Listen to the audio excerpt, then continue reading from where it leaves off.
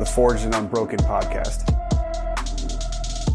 Start out. Do you know what probably my favorite memory is of you? What's that?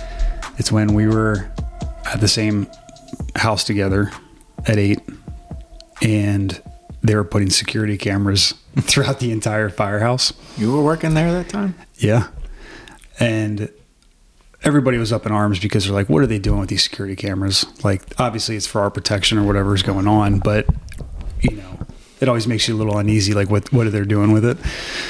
So the firefighters thought it would be amazing to go to Home Depot, get the security camera that you can purchase that's fake, but you just put in a 9-volt battery, make it light up like it's actually working. And we installed it right above your bunk. So we would turn the corner and you'd just be sitting there in full uniform on top of your bed, just mean mugging this thing. Cause you're like, how's this? This isn't right. You can't put a security camera like in top of, like over top our sleeping quarters. This is bullshit. And we got a lot of mileage out of that. Yeah. Well, there was a lot of people in on that little joke, wasn't there? The night it happened, there was some people that came into the bunk room, and then I noticed it, and I went to the lieutenant on the shift there at the time, he was cooking dinner, and I said, what the heck is in my bunk room? And he goes, what? And I said, why is that camera in my bunk room? And he goes, what camera? I said, there's a camera in my sleeping quarters. And so, of course, there was another captain that was in on that, too. And he says, I gotta call this captain and get to the bottom of this. Well, I called, and I said, what's this camera in my room for? And he goes, well, he was supposed to install it on the outside of the building. He installed it inside, Ronnie? Yeah. So, let me see if I can get a hold of him. Well, it's a Friday at 5:30 in the evening, and he goes, I don't know if I'll be able to get him or not. And at that point, the lieutenant was looking at it, and he pulled it off the wall at that point. Right. And I'm like, oh.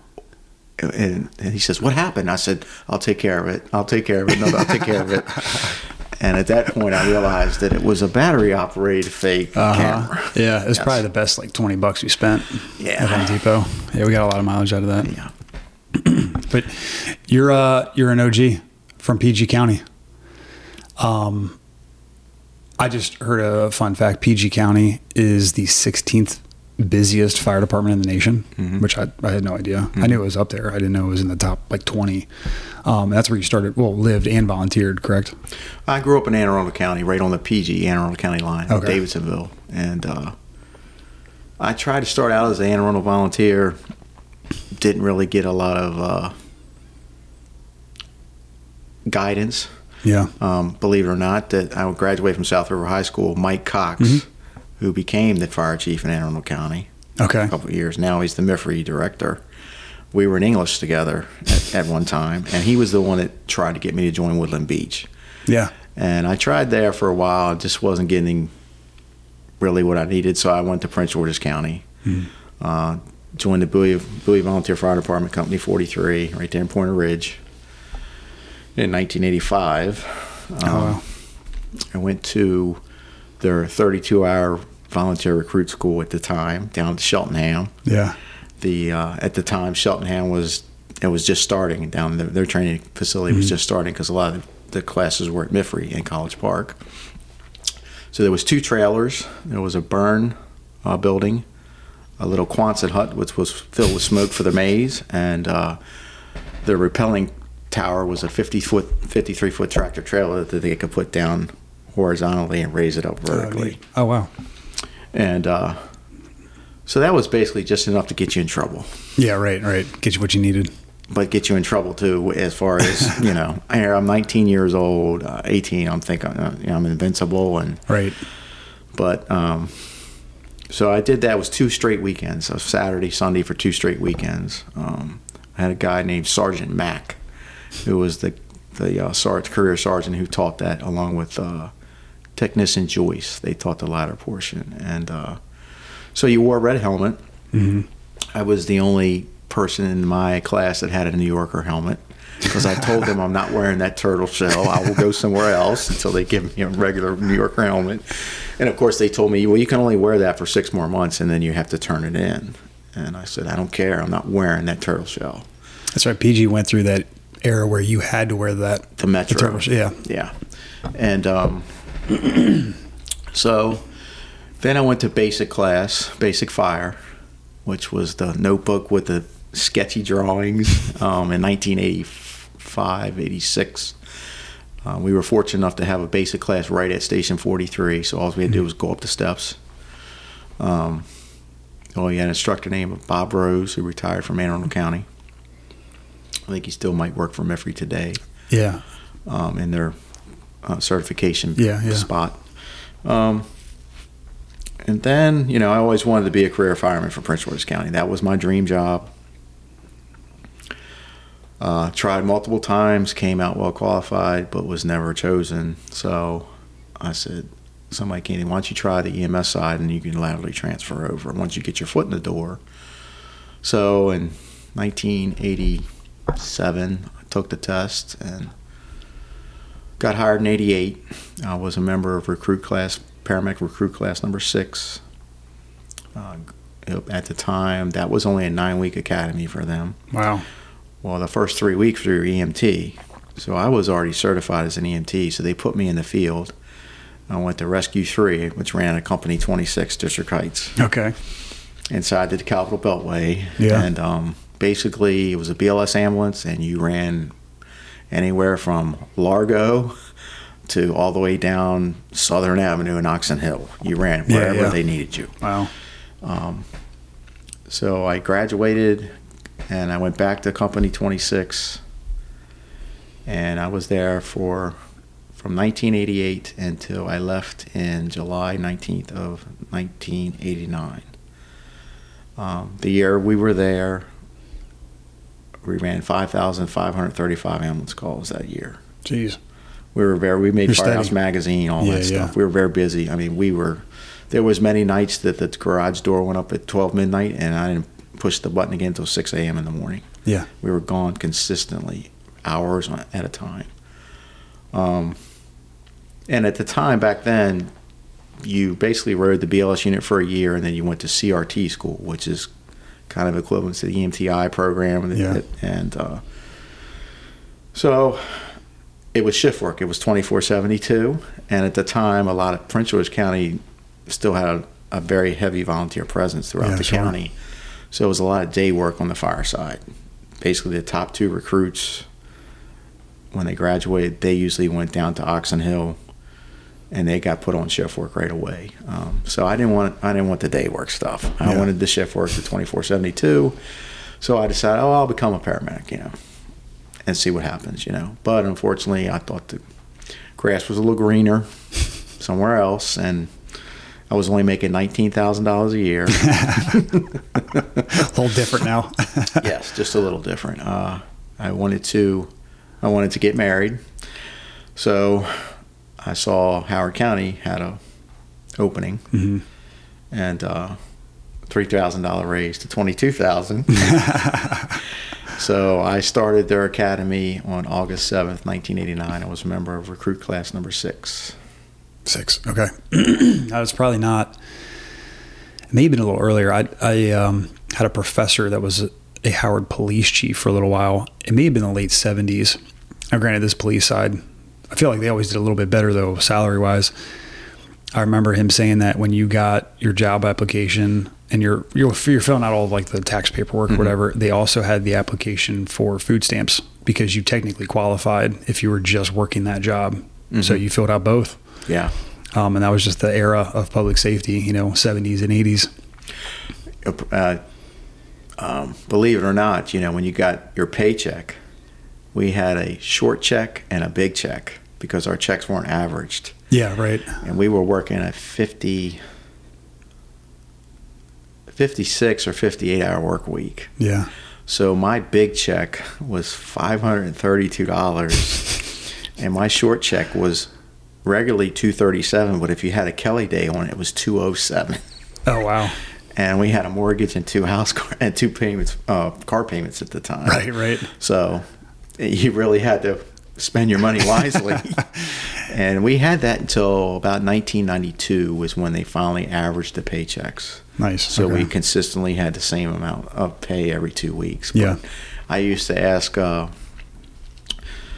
we didn't have sergeants, or we had first classes back then. They're equivalent, I guess, to today's lieutenant. Yeah. Well, we had lieutenants, but we had first class. They were like the senior firefighter. Whenever the lieutenant was off, the first class ripped the seat. Yeah.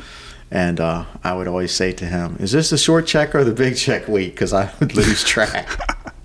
And he would tell me, this is a short check, Ronnie. I'm like, oh man. Yeah, don't go ham on the big check week. No. You got to let that spread out. Yeah, so those are some of the changes that have happened since when I got hired. I guess and also the apparatus color changes were going through at that time. I got through recruit school and I was assigned to Engine 8, which is the Bethany station. Mm-hmm. Back then, Bethany wasn't a very big busy station. It was more farmland, where there's houses all over the place of that fire station. But right. We could put a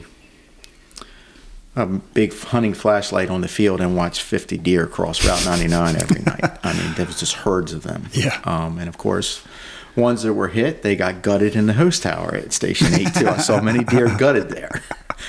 Only hung some hose, but we gutted deer back there too. Right. It was a little different back then. Yes. But the apparatus was making its changes at that point from slime lime to the white. Okay. With the red stripe, but our backup engine, which was 81, which is an American LaFrance, which was a manual transmission. So you had to learn how to drive a manual transmission, and it was a slime lime color, but the frontline engine 82 was white with the red stripe. We did have a truck there. It was an American LaFrance truck. It was truck 2 before it was truck 8. Mm-hmm. And the original truck 2 was red. And then they went from red to slime lime yellow, and then... So it wasn't staffed, but it did get put on certain calls, and it was shared status essentially. It was shared status today, and I got cleared to drive that. I couldn't drive it as well as some people that I knew that could really wheel it, but I could get it out the door and get it where it needed to be and get back safely with it. But it had a play in the steering wheel like 3 inches. I mean, it just right. You're just bouncing all over the place, and so because back then, if you didn't have your license within the first year, they were looking to get rid of you. Yeah, you had to be on it. Our academy was 14 weeks long back then. And now it's 7, almost 8 months now. Yeah. Well, there was, in 9/11, there was no hazmat. Hazmat was just getting popular. Mm-hmm. But we didn't have pumps in our class, and we didn't have the driving in our class. So they cut it down because the county was booming at that point with construction, with homes and businesses, and basically... Classes 5, 6, 7, and 8 were bang, bang, bang, bang, just like that. I made the 4th man at Station 8.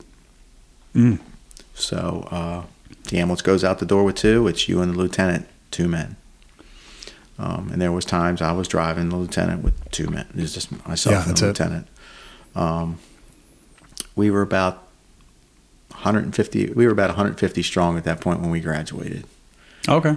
More than I thought. So, and now we're over 600, like sworn. I know there's well over 500, maybe even approaching 6. That's close just to union. 6. Yeah. Not including, the management, and all the chief officers. Yeah.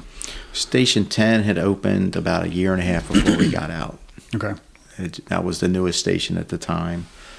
Now, of course, the Savage stations were red fire engines. The counties were the white. Yeah. We were buying E1 equipment back then, whereas today they buy, I think, anything that's offers them a good hands on, deal. right? Yeah. But it was predominantly E1. Let's see. Just really quick. I haven't really done this before. Just point of reference. You were PG County, so bordering the nation's capital. Howard is just the next one up, right? PG is the south. Mm-hmm. You've got Anne Arundel, which is Maryland's capital, for Annapolis City, on the southeast kind of side. You go north, you got Baltimore County, and then if you're in the furthest northeast corner, depending on the box area that gets dispatched, if it's a box alarm, we could get a Baltimore City engine on it. So we're talking 20 minutes.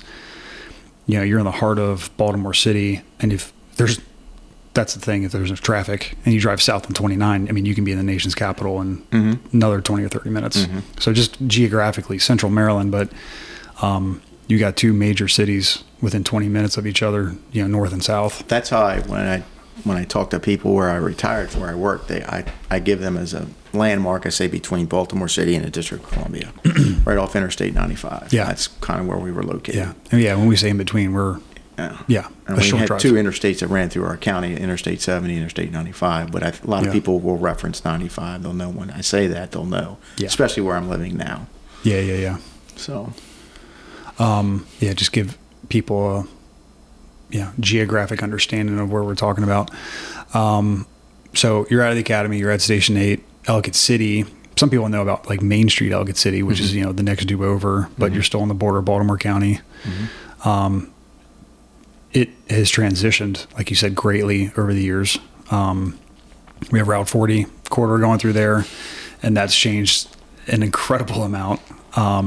Very just diverse area, socioeconomically incredibly diverse. We endearingly say from the ghettos to the meadows. There's a lot going on in Columbia and Ellicott City. Yes. There you got the urban sprawl. You still have some country, and you've got everything in between. It's a pretty wild place to work. You can be in a 10,000 square foot mansion, or you can be in the HUD urban development housing, all in the same first due. Off Ellicott Mills Road. Yeah. It's a wild mix now. So, 80s. I mean, you're going through, well, especially in PG. Were you still volunteering at the time? Once you got into Howard? No, I went back for a short time. I was living in Ellicott City, and I went back in 91. Was it 91? I went back, and I rode one call, and the driver that was driving, the volunteer driver that was driving, I don't feel safe with this, and my career is more important than that, and I left. And I never went back. Yeah. Sometimes you got to make those decisions. It was the best. It was, and the guys that I came in with, we all went career different. One went to DC, two went to PG. I went to Howard. One went to Anne Arundel. Some went to the Airport Authority. There was about a clan of about 8 of us that we all came in together, and we all kind of left together. Yeah. And when I went back in 91, they were still doing it to a certain extent, but I was having to drive 45 minutes to get down there, and I'm like, this really isn't worth it anymore, and I stopped. Yeah, sure. So, you were obviously in the field for a long time, serving as a paramedic. At what point was it your decision to transition to the academy? So, in 2005, I was a lieutenant working in Engine 9. I got promoted in 2002. I spent 3 years in Engine 9. Can I see it? Yeah. I mean, and that's like a 4,000 run engine. I mean, has been pretty consistently high. It was threes, over low 3,500 a year at the time. Yeah. We were close to 38, I think, when I was there. Yeah. And Chief Loomis called me. He said, hey, would you be willing to come to the training academy? And I said, sure. I said, but who's going to be there? And he says, well, this person's going to be there. I'm going to be there. I'm like, let me talk it over with my wife. And yeah, I'm interested. Okay. Because I always had a desire to do one, to do one, I wasn't a principal instructor, but just to be there to help, I was always willing to do that. So in March of 2005, I was transferred to the training academy. And on April 11th, you started about a week later. Yeah. As a member of Class 20. That's how I met you. April 2005. April 11th, 2005 is when Class 20 started, and you were about a week later, and the rest is history, I guess. So we were running 2 classes consecutively. We had 20 downstairs, and then a couple weeks later, 21 started upstairs. Yeah, we overlapped. Remember. Yep. They were overlapped because the CRU was doing the EMT with Lieutenant Spittle and Scheimer, Brenda Bonzel. They were doing EMT while you guys were getting ready to start fire. Yeah. And so I was very busy. I did a lot of up and down the steps, the first floor, second floor, because I was the logistics guy for those two classes. Well, for about a quarter of 21, because I did all your class, and then I did about a quarter of 21 because I got promoted to captain. Yeah, during the academy. Right? When you guys graduated, I made captain that October when y'all. Yeah. Okay. Well, August I made captain, but I stayed. I was still a captain when y'all were done. When y'all were finishing up, I was a captain. Yeah. Then. Yes, you're done with 60-ish, give or take, trainees. Yeah, it was a big class because I think we graduated with 27 with 20, 27 or 28. Started with 35. Yeah, in the 30s. Yeah, and I think 21 graduated with about 20 some. Yeah. But I predominantly spent most of my time with you guys. And yeah, it's a good time. It was an enjoyable experience. It was one of the hardest times because we didn't have an academy. And we're operating out of the old school. Yes, Captain Henry and I were, getting into the yard at 4:30 in the morning, getting the apparatus, getting it to Anne Arundel wherever we were going that day, and it was a long day for the instructors. It was from 4:30 to almost 7 o'clock at night sometimes, especially when we were going to a different site because we had to get you guys back, and then we had to clean it up, and then we had to leave. And, it was logistically, it was a lot of moving parts that we had to do to make it happen. And of course, in 2007, we were fortunate enough to have our own academy, and that's where they've all been since then. But, I too, when I was in the academy, there was no Howard County Training Academy. We borrowed people's academies, and we were in utilities back then. Utilities and on apparatus, and that's how we went to Carroll County. That's how we went to Anne Arundel County. Kind of like what you guys did a little bit. We had our own bus. You had your own. Well, you had a bus back then. Yeah. The bus had broke in class 5. That's why we weren't on the bus. So we had to borrow utilities, and of course, there was a couple of volunteers in my academy class that they would snag their volunteer utilities, and I would ride with them. But if you're on the apparatus, usually when we pulled into the training ground, every now and then they would start barking out orders and throwing ladders and doing this and doing that. So right. They kind of they mixed everybody up, so they got a piece of that action. Yeah, gotcha. Now, I know I'm skipping forward a little bit, so if there's anything I missed, let me know. But we both had our growth periods. I'm coming out of the academy 05. I go to Savage Route 1 corridor, and then I bounce around the Boulevard and then the Columbia for a little bit. And then we both end up at the same firehouse. I get newly promoted lieutenant. This would have been 2013. And I get assigned to Engine 8 where you came out, and you were the EMS supervisor. I want to talk about the command components a little bit because there were times, let's say the leadership for us, like our immediate in the field leadership could sometimes be a little inexperienced, and we weren't the busiest firehouse, but if we're going out the road, you would pick up calls quite often and be the initial command structure, which was a godsend. There were plenty of times where you set the tone for a lot of working fires. And there were also times where the chief officers would get there and be like, you just keep going. And that was a massive benefit to us. Let's talk about the leadership side of that. Looking back, how did you develop that? Because you had this incredible sense of calm. You're a very organized person, but you're also not just looking down at a tack sheet. Like, you're doing that, but you're also able to zoom out and ensure that we have what we need, and you're making sure conditions matches what the reports are saying and what you have on scene. Where did that development come? That started, I think, actually, the companies that I worked with in 1993. I was still at 8. Charlie Sharp had been promoted to lieutenant. Jeff Loomis had been promoted to sergeant. It's a while ago. And those guys, I say this, I mean, I was fortunate enough to work with have two very good stints in my career where I learned a lot from my officers, and that was the time with Charlie and Jeff, and the time at 7 with Barry Bennett and Dave O'Neill. Yeah, super squared away guys. Those guys, Charlie, you know, he was no nonsense. You knew what to expect from him. What you expected from him, and what he expected of you. But he could also, if you had questions, he could teach you this on your level of understanding. And Jeff was just, you know, Jeff was just he you know, would get on your nerves at times, but he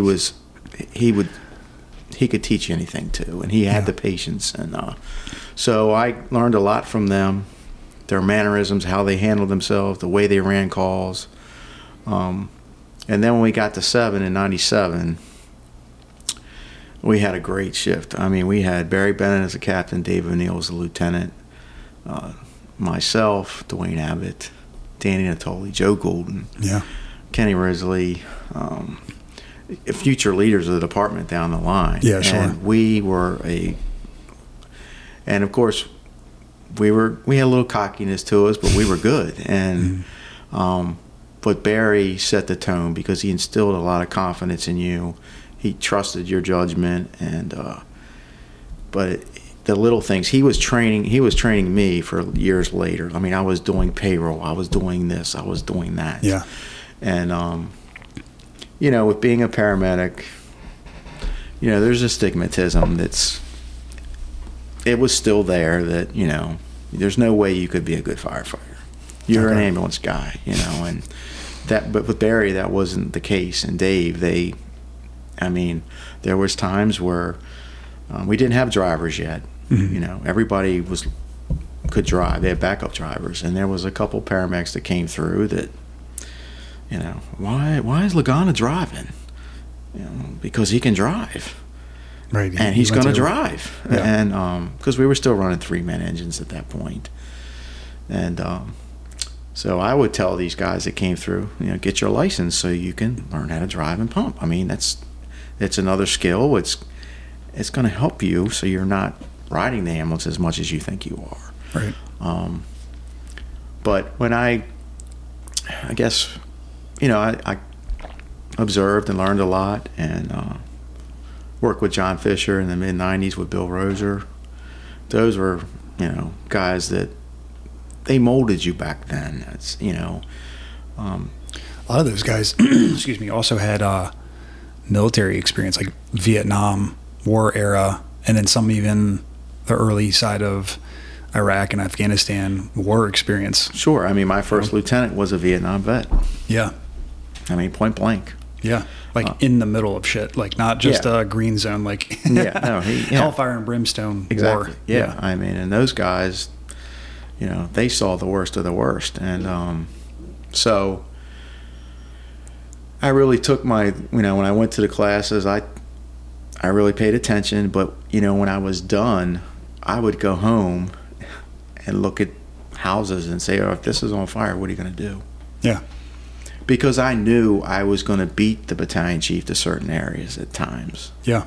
I knew that. And it's just the way where we were set up when we were working together. Yeah, yeah. And I had a couple stints as an actor and stuff like that, so I'd had a taste of it. And chief side, you mean? Yes. Yeah, because you were a captain at this point. Yeah. Yeah. And but, you know, when it went out the door, when the box dropped, we went out the door, I knew I was going to be first there, and I knew I had to set the tone for it, like you said. Yeah. And I took the responsibility seriously. I had to do it. Mm-hmm. You had a company that you needed to stay with. There's no, you know, I had it. Yeah. And, I can remember that Sunday morning we had the fire in Turf Valley. Yeah. Yeah. I mean, the chief got in the vehicle, and I just took one look, and I said, run staging and give me what I asked for, and don't question me.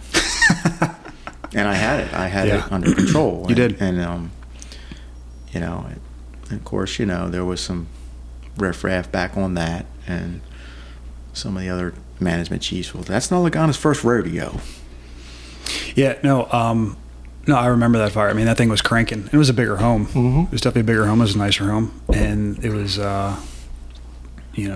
early summer. I think they were out because people were graduating, or it was church or something. Yeah. I mean, this bigger 2-story home, we go on scene, and it's mowing through pretty good. And I remember, I'm first officer. I'm doing 360s. I'm going around to the backside. I radio it to you. You're the initial command structure. And something that came out of that I really appreciated from you was it was going down the road where they were getting ready to lay the hammer on me, because they said, "You didn't do a 360." And I was like, "Yeah, I did. I radioed it. You acknowledged it." And it got to the point to where they were going to make an example out of me. And I actually had to pull the audio to prove that, yeah, I did the 360. Here's Captain Lagana acknowledging it and repeating it over the radio. But there were battalion's assistants and deputies getting ready to just, do paperwork and make an example of me. And that's something I've appreciated from you, is that not only did certain chiefs not even want to touch the fire, you had control of it. We made a very big problem with a lot of curveballs. Mm-hmm. You made those problems go away for us. You also had the people's back. And I always appreciated that, because no questions asked, you went to bat for the people on the ground and for me. And it was kind of a pain to have to go through the process of pulling actual audio to defend the company. But no, I appreciate that, because it can be easy to just roll right over, but you didn't do that, and you would take care of the people. No. And I'm a believer in, if you need to do the right thing, and if it's not, it might not be the popular thing, but if it's the right thing, you stand up for it. Those are leaders. Yeah. Those are leaders. Yeah. And,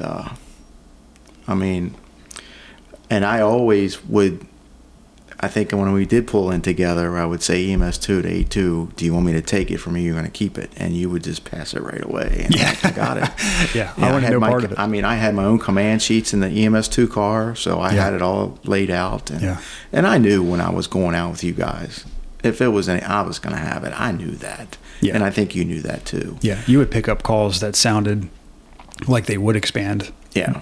To protect us, and it also selfishly allowed me to be able to get inside quicker, which I also appreciated. Yes, it kept your crew together, integrity together, and so. Yeah. No, those were good learning experiences for me as a new lieutenant, and that was with a lot of struggles that you face being a new officer. That was one thing that I never had to worry about, so I always appreciated that. Yeah, we had a couple closed discussions. We did. Yeah. There were definitely plenty of times where that door would close. It's after dinner, everybody's in bed, like, hey, let's talk.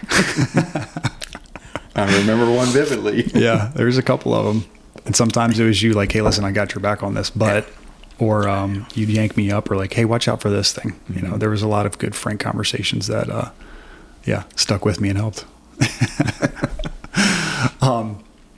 So we kind of split ways a little bit. I started moving around. I went on a little detail float throughout the county, eventually found my way back to 7. And you ended up transitioning to the safety car, right? 2017. Was it 2017? Okay, so it would have been January of 2018 when I made my way back to downtown Columbia, and as the Engine 7 lieutenant. You're the captain in Safety 1, and we only have one, so you're the countywide safety officer. So I mean, you ready to make that switch, or am I missing anything to Woodscape? No, we can get into Woodscape. Yeah. Now, we don't have to necessarily get into like the nitty gritty details. We have the podcast with Chief Bean and with Andy Hoffman about like what happened at Woodscape, but we experienced our own line of duty, July 23rd of 2018. Talk about it from your perspective. We, it's an early morning fire in an 8,400 square foot home. And it started as a local box that ended up getting upgraded to only had half of a box alarm until we got the full box alarm. I'm third in engine. And together with Truck 7, we're the RIT team going in to get Nate Flynn.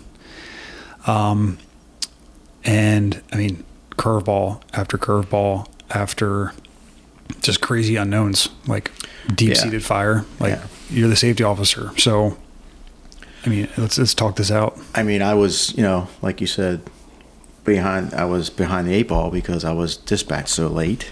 Mm-hmm. We had that, thunderstorm that came through that woke me up, of course, and then they hit for Battalion 1, and I go back to bed, and AVL had just been instituted at that point, and I thought it'd been, like I told you, I thought I'd been sleeping for hours, and it was like 8 minutes, it was 4 or 5 minutes, and then boom, my lamp lights, and I just happened to look out in the engine bay, and I see the chief's car's gone. I'm like, boy, he got out the door fast. And so we get, we're going down the road, EMS 1 and Safety 1 are going down the road together, and we get there, and I was parked up on the hill portion. I couldn't get any really close. I didn't want to block any apparatus in.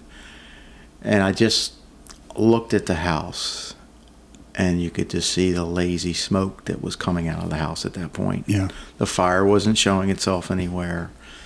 But I had a very uncomfortable rumble in my gut. Yeah. That I had not had in probably 15 years. And that was a night that Chief Loomis went down the Patapsco River. Were you there? I was working that night at 7. Okay. And when that happened, when we had a boat at 7 at that point, Captain Ricker and I believe it was Di Virgilio went on that and when they left, I had this strange feeling in my stomach, and they left to me in black and white. And of course, half hour later, we're woken up. Everybody get up. Chief Loomis is, he's at shock trauma. He slipped on a rock. He floated down the river, and the rest is on the film, of course. But yeah. So I had not had that until that night of the night, of course, the night of Nate's fire, and I was putting my pack on. And I was just like, oh, it just doesn't seem right. Something is off. And at that point, I can remember you hearing talking to command, do we need to lay in, coming in? Yeah, water supply confusion. Yes. And I remember Chief Risley, yes, you guys, and then you lay in from there. And you guys actually passed me. I don't know if you remember that. You passed me. I don't, yeah. I was walking down the street, and I'm watching the hose pay off. And so I did everything that I always normally did on an incident. I checked in with command. I threw my tag on the dash, and I looked at the chief, and I would usually tell him which way I'm going to start my 360, my safety 360. It still had this really omen feeling. It was almost like it was, I just couldn't. Something was off. Yeah. And I looked at him. I said, I'm going this way. And I started on the right side. And, of course, put him down maybe 30 feet on side delta. And then that sound you don't ever want to hear. Mayday, mayday, mayday. Mm-hmm. He's in the basement. So proceeded around to the basement slider. Opened it up. Nothing. There was anything you could tell was on fire. Yeah. Everything's still like it is in your house today. Oh, it's still pretty clear at that point. No smoke, no nothing. Proceed in a little bit, yelling for Nate, of course, and don't hear anything. And I go around a corner, that right-hand corner portion, and I'm like, nobody knows I'm back here. I better. So I got out and I closed the slider, and at that point, there's massive confusion at this point. The radio traffic is So I'm trying to decipher how many people do we have trapped? Where are they? The RIT team had been deployed at that point. And I can remember hearing people coming.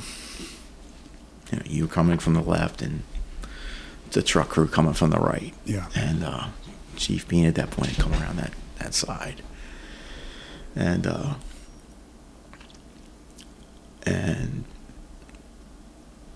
I looked at you and I looked at Jimmy. I said, you guys got a plan.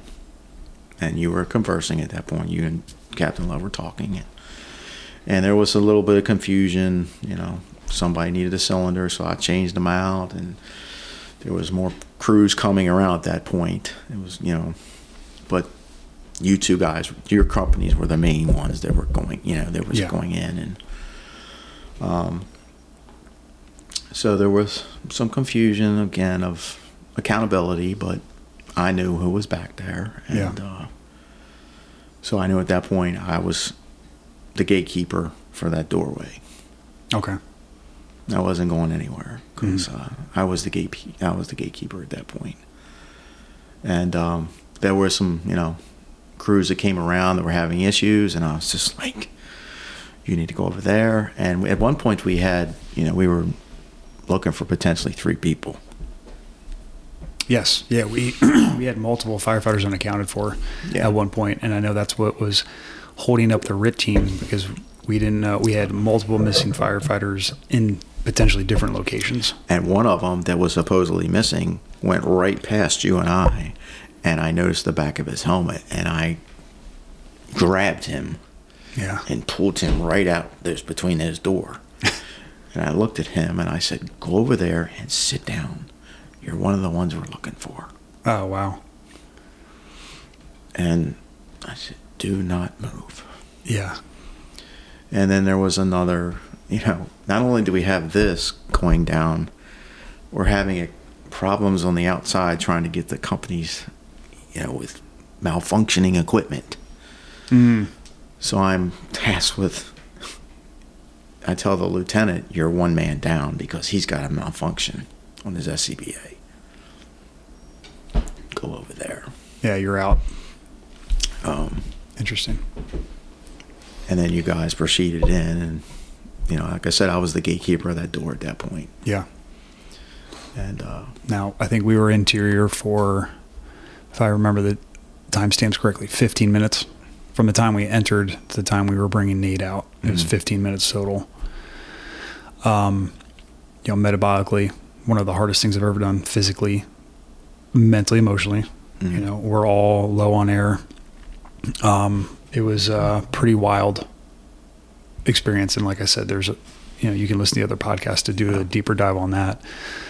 For the 15 minutes while we were inside, what are things that you are trying to accomplish? Basically, at that point, I wanted to make sure you had a clear path to come. You guys had a clear path to come out in. Yeah. I wanted to make sure, the EMS officer at that time I went to fire school with, great guy. He had they had all the equipment ready for Nate to come out. Yeah. To provide the care that he needed. And it was just the waiting game for you guys to get him. And like we've talked about before, when I heard you guys coming, you all were exhausted. I know that the bells were going off. I knew you were exhausted. The most exhausted person I've ever seen in my life was you that night. It was just trashed. You were done. Yeah. And of course, there was another gentleman that came in and assisted to get him all the way out of the structure, and there was a pool out back, and he kept pulling and pulling. I was, stop! I don't want to end up in the pool, because then we're really in a bad situation. It's 3 a.m. The pool, like you said, it ended up getting flooded. The water had flooded over, and it kind of hid the pool. It hid the pool, and we didn't know how far, and I knew we were getting close. Yeah. And at that point, the members did a great job. They shifted gears. They got what they needed to do to take care of Nate at that point. Yeah. And so he's packaged, and at that point, from my aspect, I have to change gears because everything he had on his body is evidence now. Most people don't consider this side of a line of duty, and especially you being the safety officer. I'm checking out. My crew is like, we know we're done. The paramedic and a lot of the ALS presence on scene are doing everything in their power and taking awesome care and taking charge of doing that. You're almost on an island now, and you have to now switch your mindset to, this is now evidence and I need to secure it. Exactly. And I asked Chief Bean, I said, I need somebody assigned to me, please, because we have to get this gear intact as much as possible to my vehicle to get it secure. And he assigned somebody who was one of your classmates at the time. So he grabbed some stuff, I grabbed stuff, and at the time, the Safety 1 vehicle was a pull-out tray pickup truck, and the backside couldn't be secure, so I threw it all in the back seat. All of Nate's gear, and locked it up. And at that point, also, I couldn't find his coat. So I ran back around. I'm frantically trying to find his coat. I can't find his coat anywhere. Did I miss it? It didn't come. I mean, I remember it coming off because I assisted with his pants coming off. And so I went to the command post. I said, I can't find his coat. Well, ultimately, the coat went with him in transport to the hospital. So they were able to secure the coat. And he got back with me and told me that they had found the coat. They had the coat. And at that point, everything was pulled out. We were in defensive mode at that point. And but then there were some firefighters that started to get hurt on the scene. Yeah. We had a firefighter fall off through the porch steps, collapsed, and he fell. Yeah. Injured his knee. Yeah. Now we had another person that twisted his ankle. Yeah. And at that point, I was getting overwhelmed with the job that I had to do because we were still going to go back in this operation with this fire. Plus now I have 2 injured firefighters. Yeah. And I radioed to command, we need a secondary safety officer at that point. And I called communications and spoke to the captain on duty, and he said, he's there. Okay. I said, what do you mean he's here? Where is he? Well, some changes over time from this line of duty.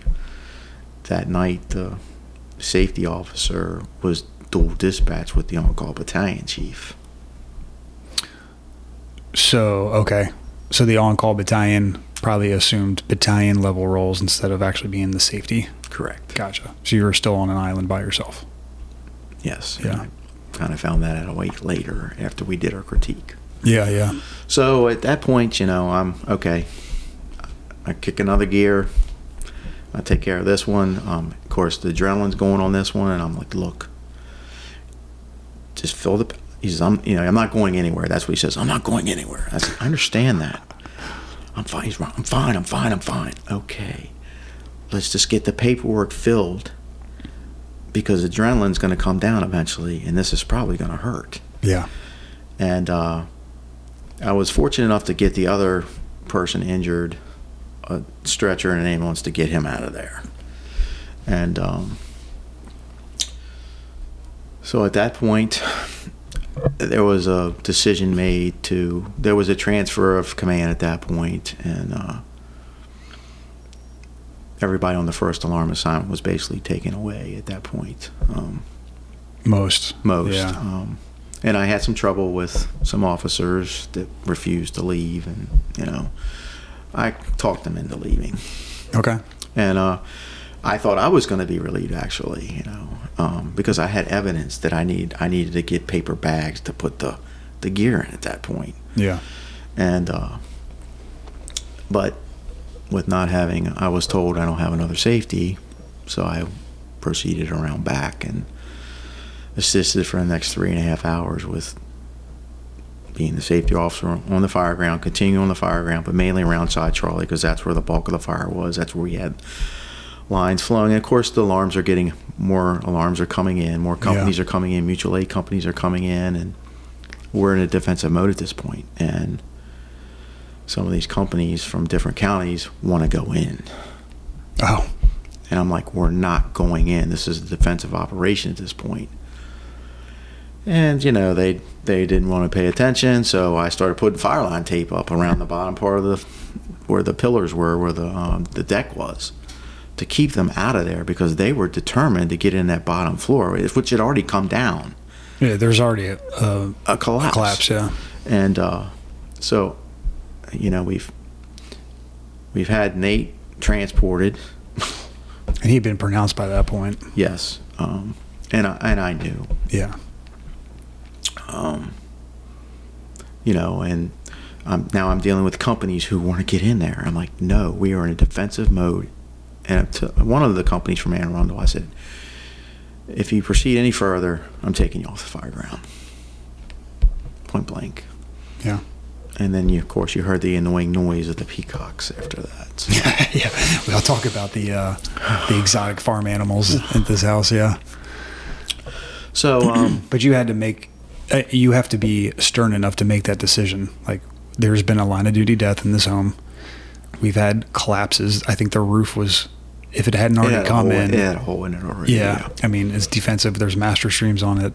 We're not going in. And you have to be stern enough to say, this is what is happening now. Mm-hmm. I think we had a V collapse in the first floor. It just V collapsed in. Yeah.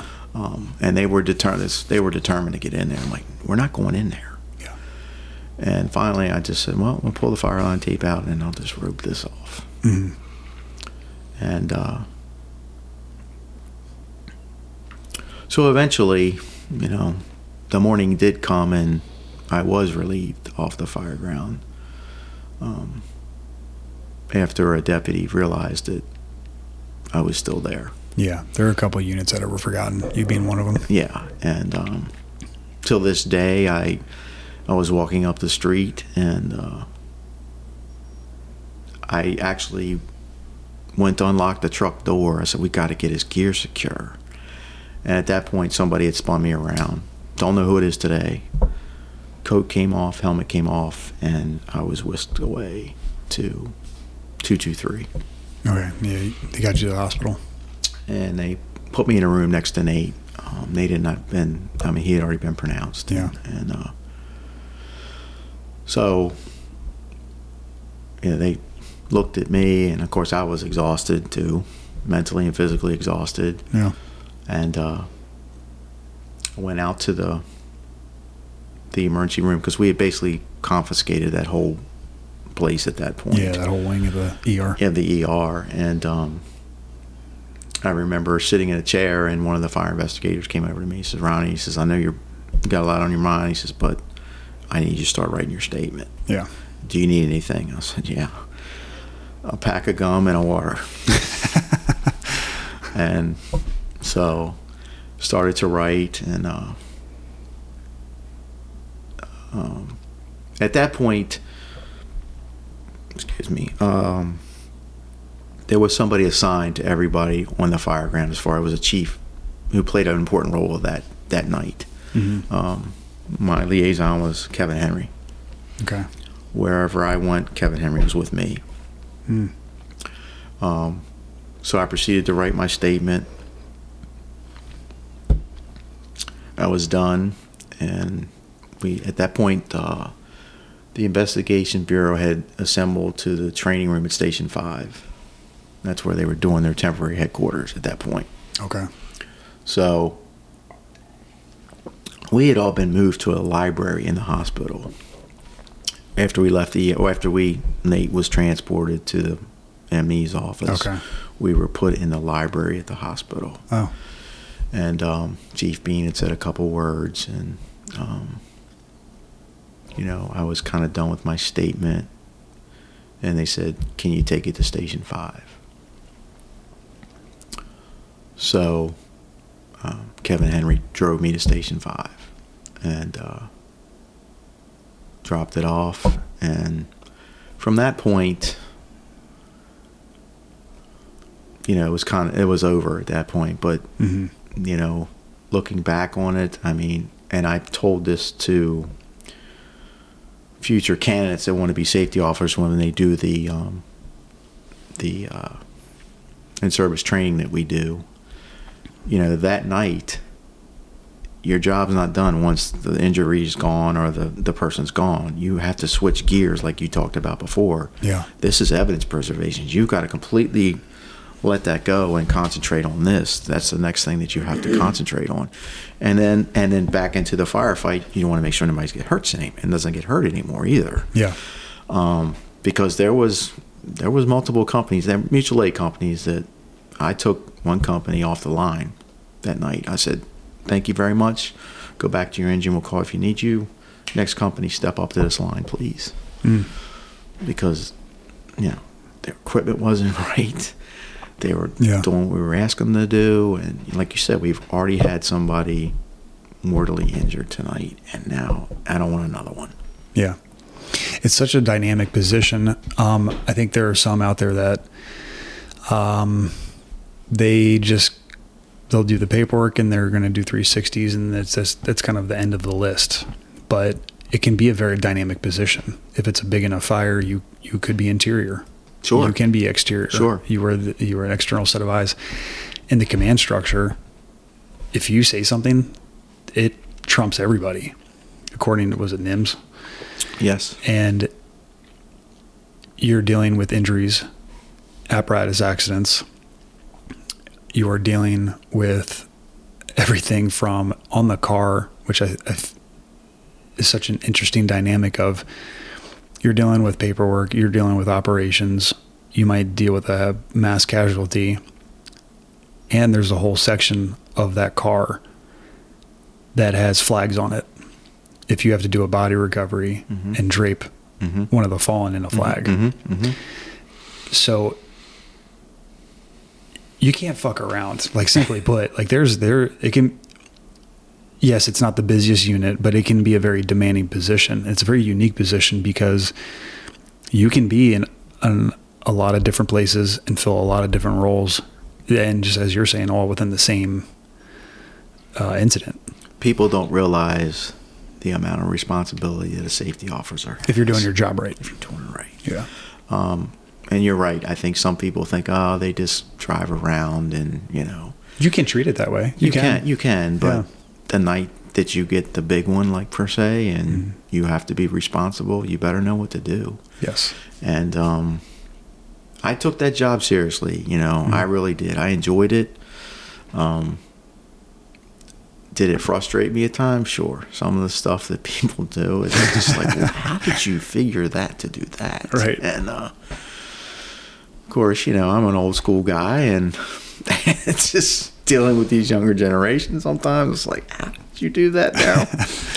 And but and going to the next level at Woodscape, I mean, I was in with NIOSH for 45-50 minute interview with NIOSH. Yeah, most people don't have that experience or understanding. How was that? And it was funny because after we had the fire, I was on vacation for 9 days. My family was going to Florida the next day. Oh, wow. And my wife actually asked me, are you going to be okay? And I said, yeah, I'll be all right. And I don't know if you remember, but you guys came back to work. Well, you came back the next shift. The next shift. Well, what happened that night? Who showed up with ice cream? Was that you? It was me. Yeah. I vaguely remember now that you say that. Yeah. I brought 3 or 4.5 gallons of ice cream in because I didn't want to be by myself that night. I wanted to be with you guys. I drove all the way from where we lived. Yeah. I got ice cream. I remember sitting at the dinner table with you guys. We were eating ice cream. Yeah. Because it was so important to me to be with you guys, just to be there. Yeah. There were a lot of spouses that night, and people in their own right. And this is not everybody should feel comfortable in experiencing it and making decisions that are going to help themselves. I know for us, we wanted to make sure that we could get back on the horse, so to speak. And we all made that conscious decision to come back together the very next shift, 72 hours later. And had there been anybody that needed to call out or get a trade or whatever, that's no shade thrown to them at all. Like, we completely understand that. And I just say that to say nobody should also suffer in silence. So I'm glad that you had the forethought to be like, let me not just sit here in this empty house. Yeah, because it was kind of hard because it was all over the news at that point, and it was still real fresh, and they were gone, and I got the ice cream and came to 7. You always come home, you always come back to home all the time. So, but like I said before, the responsibility, the weight that you carry, especially in that type of incident, because it's not over for you after that. NIOSH was next, and we had a fire. I was working, and Chief Ridgely had told me, "Hey, it's your day to talk to NIOSH at 2:00 in the afternoon." I was like, "Okay, Chief, I'll be there." But we ended up having a working kitchen fire right down the street from 9. I remember that fire very well. Yeah, and so I showed up rather sweaty and dirty, and I couldn't get back. It was like 1:45. He goes, "I'm gonna release you so you can go." And I sat down with NIOSH, and NIOSH was there with our internal safety review board people, a couple representatives from that, and peer support people were there, and I wasn't nervous, but I knew that I was going to be asked some tough questions. Sure. And because I was safety, and I carried that responsibility seriously, and I know they're going to ask me a lot of questions. Yeah. So they proceeded to start asking me these questions, and I had to justify everything that was done. Yeah. I had to justify that you laid a line, and they said, "Well, how do you know?" Because I saw them. They passed me in the engine. I was walking down to the incident. Everything had to be justified. I mean, everything that you could think of, I had to justify. Deep in the weeds questions. And it got to the point that I looked at them and I said, "Gentlemen, do you have a piece of paper and a pen?" And they said, "Sure." So I proceeded to draw the house, and I drew where every single piece of apparatus was, every single line that was pulled, where it was laid, where 51 was on the pool side, where the pool was, drafting out the hydraulic pumps, everything. And I said, "Do you have any further questions?" And they kind of looked at me. The one guy looked at his colleague, and he just looked at him like that. And he said, "How do you know all this?" I'm Rain Man.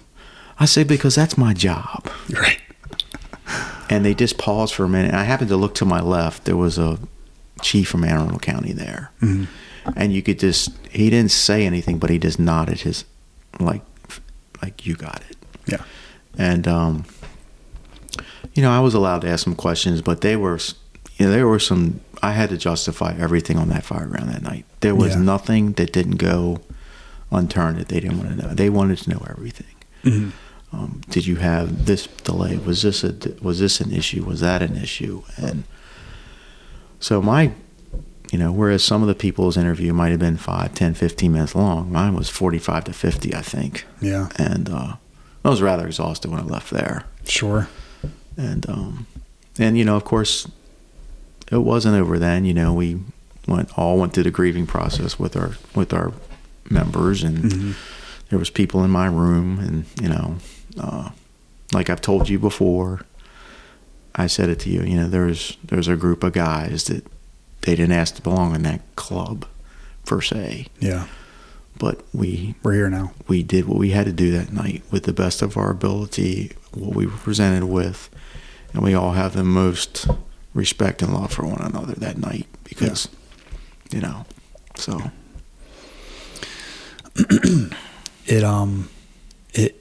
It deepens the bond. Yes. To have a shared struggle, for lack of better words, creates a familiarity and a connection that most wouldn't understand. And you can take that to a negative place if you allow it. Yes. I believe that because we were open enough with each other and there was enough love and respect for each other as a human being first, and then what was accomplished, for lack of better words, it helped us get through that, to be able to talk. Whereas you hear from horror stories of other departments and other incidents where they didn't have that connection, or maybe it was cultural to not talk and discuss those things, and people didn't or don't fare as well. Prime example of me, I mean, I could beat myself up and down. If I would have went left, could I have stopped it? Yeah. Don't know. I mean, I'm behind on the 8 ball. I'm late in the dispatch. This is the way I always did that. Yeah. Could I have stopped it? But I can't. For me, I can't let that beat me up, because it'll kill me. Yes. I did the best I could do that night for what I was presented with, and because I thought that in the beginning, if I would have went left, could I have stopped this? That's a heavy burden on a safety officer, I think. For anybody, yeah. For anybody. And so, I don't think about it that much. I don't think that way. Yeah. There are, I think everybody there that were, very much hands-on at some point, of course, second guess themselves, whether it's semblances of survivor's guilt, or if it's just, I could have done this, or I could have done that, or me doing this other thing and making a different decision caused more undue stress, death, pain, whatever. It's natural, and at the same time, it provides no good. There are so many people that have second guessed themselves, myself included. Andy and I have talked about that. We made the decisions that we made under the circumstances that we had, which were insane. And it is what it is now. And we have to be at peace with that. And with everything that was still accomplished, you can sleep well at night knowing that what you did was validated. The training, the education, the experience throughout our careers brought us to that point. And when we were thrown a shit hand, we still overcame it. And there's some validation there. And I don't mean that from an arrogant place. It's just one of those things where you can have that little bit of confidence knowing that you spent your time on the fire ground and on the fire floor and on the bay floors doing the right thing and nurturing and curating a career that allowed you to overcome these things, both, physically, mentally, emotionally. Yeah. It's people, like I said before, it all points back to responsibility. You have a tremendous responsibility on the fire ground. You really do, because if something goes wrong or awry, they're going to want to know why. What happened? What did you see? What did you observe? You're almost like you can almost put it as an EMS call when you're doing a consult with the doctor. You're the eyes and ears of the doctor. You have to describe what you're seeing so he can provide any additional care that you've already provided. Well, you're the eyes and ears of really the command, because he's in the command post or the buggy, wherever he is, the truck. But you're constantly doing your 360s, doing reevaluations of the conditions on the fire ground. Is the line placement correct? Does it need to be moved? Are members correctly put in their gear on it's from top to bottom. Yeah, when you're doing your job right, it is a big burden. It's a big responsibility. It's a big responsibility. And some people just think it's not, but it really truly is. And that night, it was. Yeah. And like I said, it's a unique position because you're in the hot zone and also part of the command structure. So you are responsible. Mm-hmm. You carry a lot of responsibility. Mm-hmm. And going back to NIOSH, I've heard horror stories from some people about what they've experienced with the questions and the investigation from NIOSH. My personal experience from that wasn't necessarily a negative one, but they ask you hard questions, and they have to dig deep. Yeah. Now, we also had a lot of issues with the NIOSH report when rough drafts came out. It left a lot to be desired, I think. But I also want to be clear that I've also learned a ton from NIOSH reports and near misses. So you can't sit here and say that it's not worth anything. I'm not insinuating that. Yeah, I want to make sure I'm not either. But it can be hard, is what I'm getting at. When we worked together at 8 in the morning, we had our shift transitions in the morning. Yeah. What did you bring to the table every morning? A NIOSH report and a size up drill. And a size up drill. Right. And look what you did for those people. You started their, whether they know it or not, getting them prepared for the next step to lieutenant if they're doing size up. So it just rolls off their tongue very easily. Mm-hmm. They're not really, that was every single shift. And so even though they might not be, they don't realize what you were doing, but you're preparing them for the next step. That was great. That was a great thing in the morning.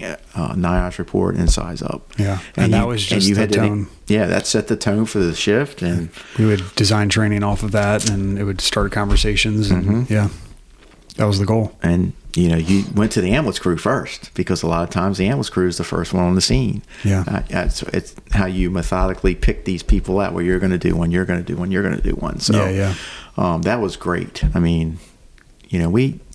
We had a good shift at 8. We did. We were I think we were tight. Yeah. We had little things off duty. You had the thing at your house and everybody came. We had a great time. But it was, I can remember the time when we were working and you were doing the BA drill where everything was in pieces on the floor. Mm-hmm. Yeah. And I went in there and you blindfolded me and I had to, because I could feel, but I would feel better if I could put it on my face to see what kind of part it was, where this needed to be connected and that needed to be connected. Yeah, different tactile cues. And you definitely prepared your people in the right direction. Yeah, well, I appreciate that. We were fortunate that we weren't the busiest company, but we used that to our advantage to do deeper dives on some bigger skill stuff, and it gave us the opportunity to. So even when you were at 7, when they were doing forcible entry in the dark. Yeah. I remember walking in there one day and tink, pitch black in here. Yeah. You're doing drills in the dark. Yeah. Because, you're not going to might not be forcing the door in the daylight. It might be dark. It's going to be 3 a.m. and you're forcing the basement door. And there's smoke rolling out of it. Yeah. Yep. So that was great too. So, you definitely prepared your people in the right direction. Oh, I appreciate that. I appreciate that too. You were, like I said, you were a big support network in that, and you always had our backs with that, and that was felt and seen and understood. So we had NIOSH, we get through all that. You had a couple more years on the floor, and then, your drop date hits, retirement comes, we have your send off and your goodbyes, but running major incidents, being the countywide safety officer, spending how many years total did you have in the fire service when you add it all together? My PG time and my Howard County time, 33 and a half years. So, over 3 decades of fire service time. By the time your card gets punched, right? Your ticket gets punched. 2021. Yeah, 2021. Okay, so almost 3 years already. Yeah. How's that transition? Some do really well, some don't do well. How's it been? In the beginning, my situation was kind of unique because my wife and children were already in Florida. Yeah, you knew you were going south. And I worked 14 months up here by myself. Yeah. So we had COVID. Mess. And that was a mess. And so our plan was I was going to fly down every 6 weeks to see them. Well, I flew down once. Wow. So, You guys were there the day I signed my drop paperwork. We took pictures. I remember we were still at 8. Yeah, that was a 2016. Was an emotional day, yes. Right? And so in 2021, I'm back at Safety 1. I'm on C shift, and it's a day of retirement for me. It was a great day. I saw a lot of people. The next day was the Retirees Crab Feast. Okay. That I went to that, and that night I left Maryland. Yeah. And I got down to Florida on October the 5th, and like anything, you're excited. It's another chapter in your life, and you're just, you're jazzed up. You're jazzed up, yes, like you say. But I get down there, and then about the second week, it really hit me. Yeah. You're not there anymore. Yeah. What's your identity now? And plus I moved out of state. I left, my friends were here, and I moved there, and it was a struggling adjustment for me. I've gotten better now. It took about maybe 8 to 9 months for me really to accept that I'm moving to a different part. That part of my life is over. I look forward to other things now, try to look forward to other things, but it was still and I told my wife this, it was very important that I come back. Yeah. Right now. Yeah. And I try to come up once or twice a year. Some years I might miss the year, but I'll definitely be back the next year. So it's just important to me to see my friends. Yeah. To see the guys that I came in with that you guys. It's just something in you're part of my family. It's extended family. And so I don't mean to cut you off. I think so many people, let's take the fire service out of it, at some point lose sight of that. Like if there are people in your circle, like everybody's got a circle. Sometimes people's circles are too big, but whatever the circle is, sometimes we lose sight of those relationships that are really important to us. And it's okay to do the work, to go see people. Like if it's going to fill your cup, like nurture that and support that and go see those people. So I'm glad, I say that to say I'm glad you're doing that. Like nobody should feel guilty about that, and like buy the plane ticket, go have those experiences, go see those people. That matters.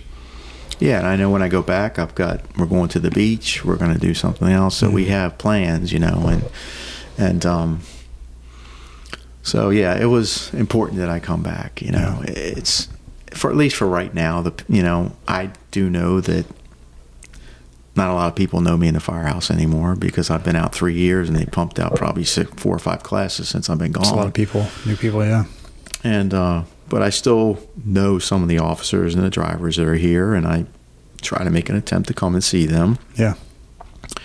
And it's just important to me right now. And over time, it'll probably fade, and I'll just fade away. You got a new circle. Got a new circle of friends. I mean, we just had our retirees luncheon in Florida. Yeah. There's 12 or 13 members that worked for us that live in Florida now full time. We had a big contingent of Marylanders that still recently retired, but still reside in Maryland. They came down. Yeah. That was on last Friday. I flew up on Saturday. Friday we had a great time at the venue we had our lunch at, and it wasn't old fire department stories about what are our families doing, what are we doing now, and that's good. And it just wasn't old fire department stuff. It was it was just a good time to just be with your, guys that you came in with, guys that you trained under, that you worked for in your career, and the person that put it together. He says, I look back, it was so much fun just to see guys laughing and carrying on with one another like we used to in the fire stations. Yeah. It was really, and not only is it therapy. It's just good. It's just a good time for guys. Yeah. You know, some of these guys really need it because they don't see anybody anymore. And so it was a good time. It was a really enjoyable time for everybody. That's good. Yeah, it's not. You can talk about the war years, so to speak, but you're not. That's not. You're not living, trying to relive that. You know, it's good that you're talking about the here and now and where life is currently. You know, present day. When you talk, I'm big about preaching like resiliency and durability. From experiencing line of duty death and then being, hitting the retirement life, being separated, so to speak, geographically from the department, what have been the things that have kept you a resilient person? You know, you've kind of talked about it, like maintaining relationships, talking about the hard things, talking to people that have that shared experience. Like, are there anything? What else are we missing? Well, of course, my wife and my family, they kept me. Yeah. You know, my kids live there now, and I want to be with my children. I want to be my wife. So that's where they wanted to live, and I've got to make a little bit of adjustment, but she's okay with me coming back. Yeah. She realizes that's important to me. That's great. I still stay in contact with guys. I call them on the phone. We talk. You know who they are. Yeah. Right. It's a good group. But so I still have an idea what's going on in the department, and I think that's a big key is you have your little support systems that support you and get you through it, and because everybody's going to go through it.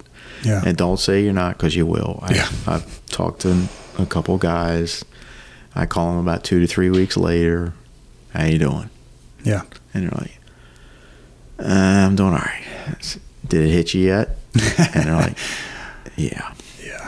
And you just talk to them, just listen and try to get them through it, and tell them about your experience, how you got through it.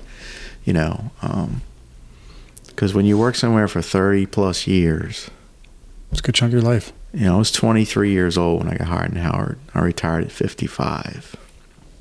It's a long, long, long time. Yeah, and you still got a lot ahead of you. Yeah. So you find some guys you worked with, call them, see how they're doing. They see how you're doing, and you just listen and laugh with them, and if you're fortunate enough to come back for a couple of days, you come back for a couple of days. But like I said, eventually, I mean, it's starting to. Like, I'm looking forward to going back now. You hit your check boxes. I hit the check boxes. I'm looking forward to going back, and like I said, I know we're going to the beach.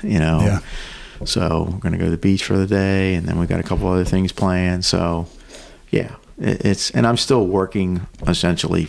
I'm working 4 days a week still. So in the fire service in Florida. Yes, I work for the Kissimmee Fire Department in a logistics division. Yeah. So you're still scratching the itch, so to speak. Yeah, and that was a big thing for me, because when I did leave, that was a big void for me to fill, because I got back into a fire station around firefighters again.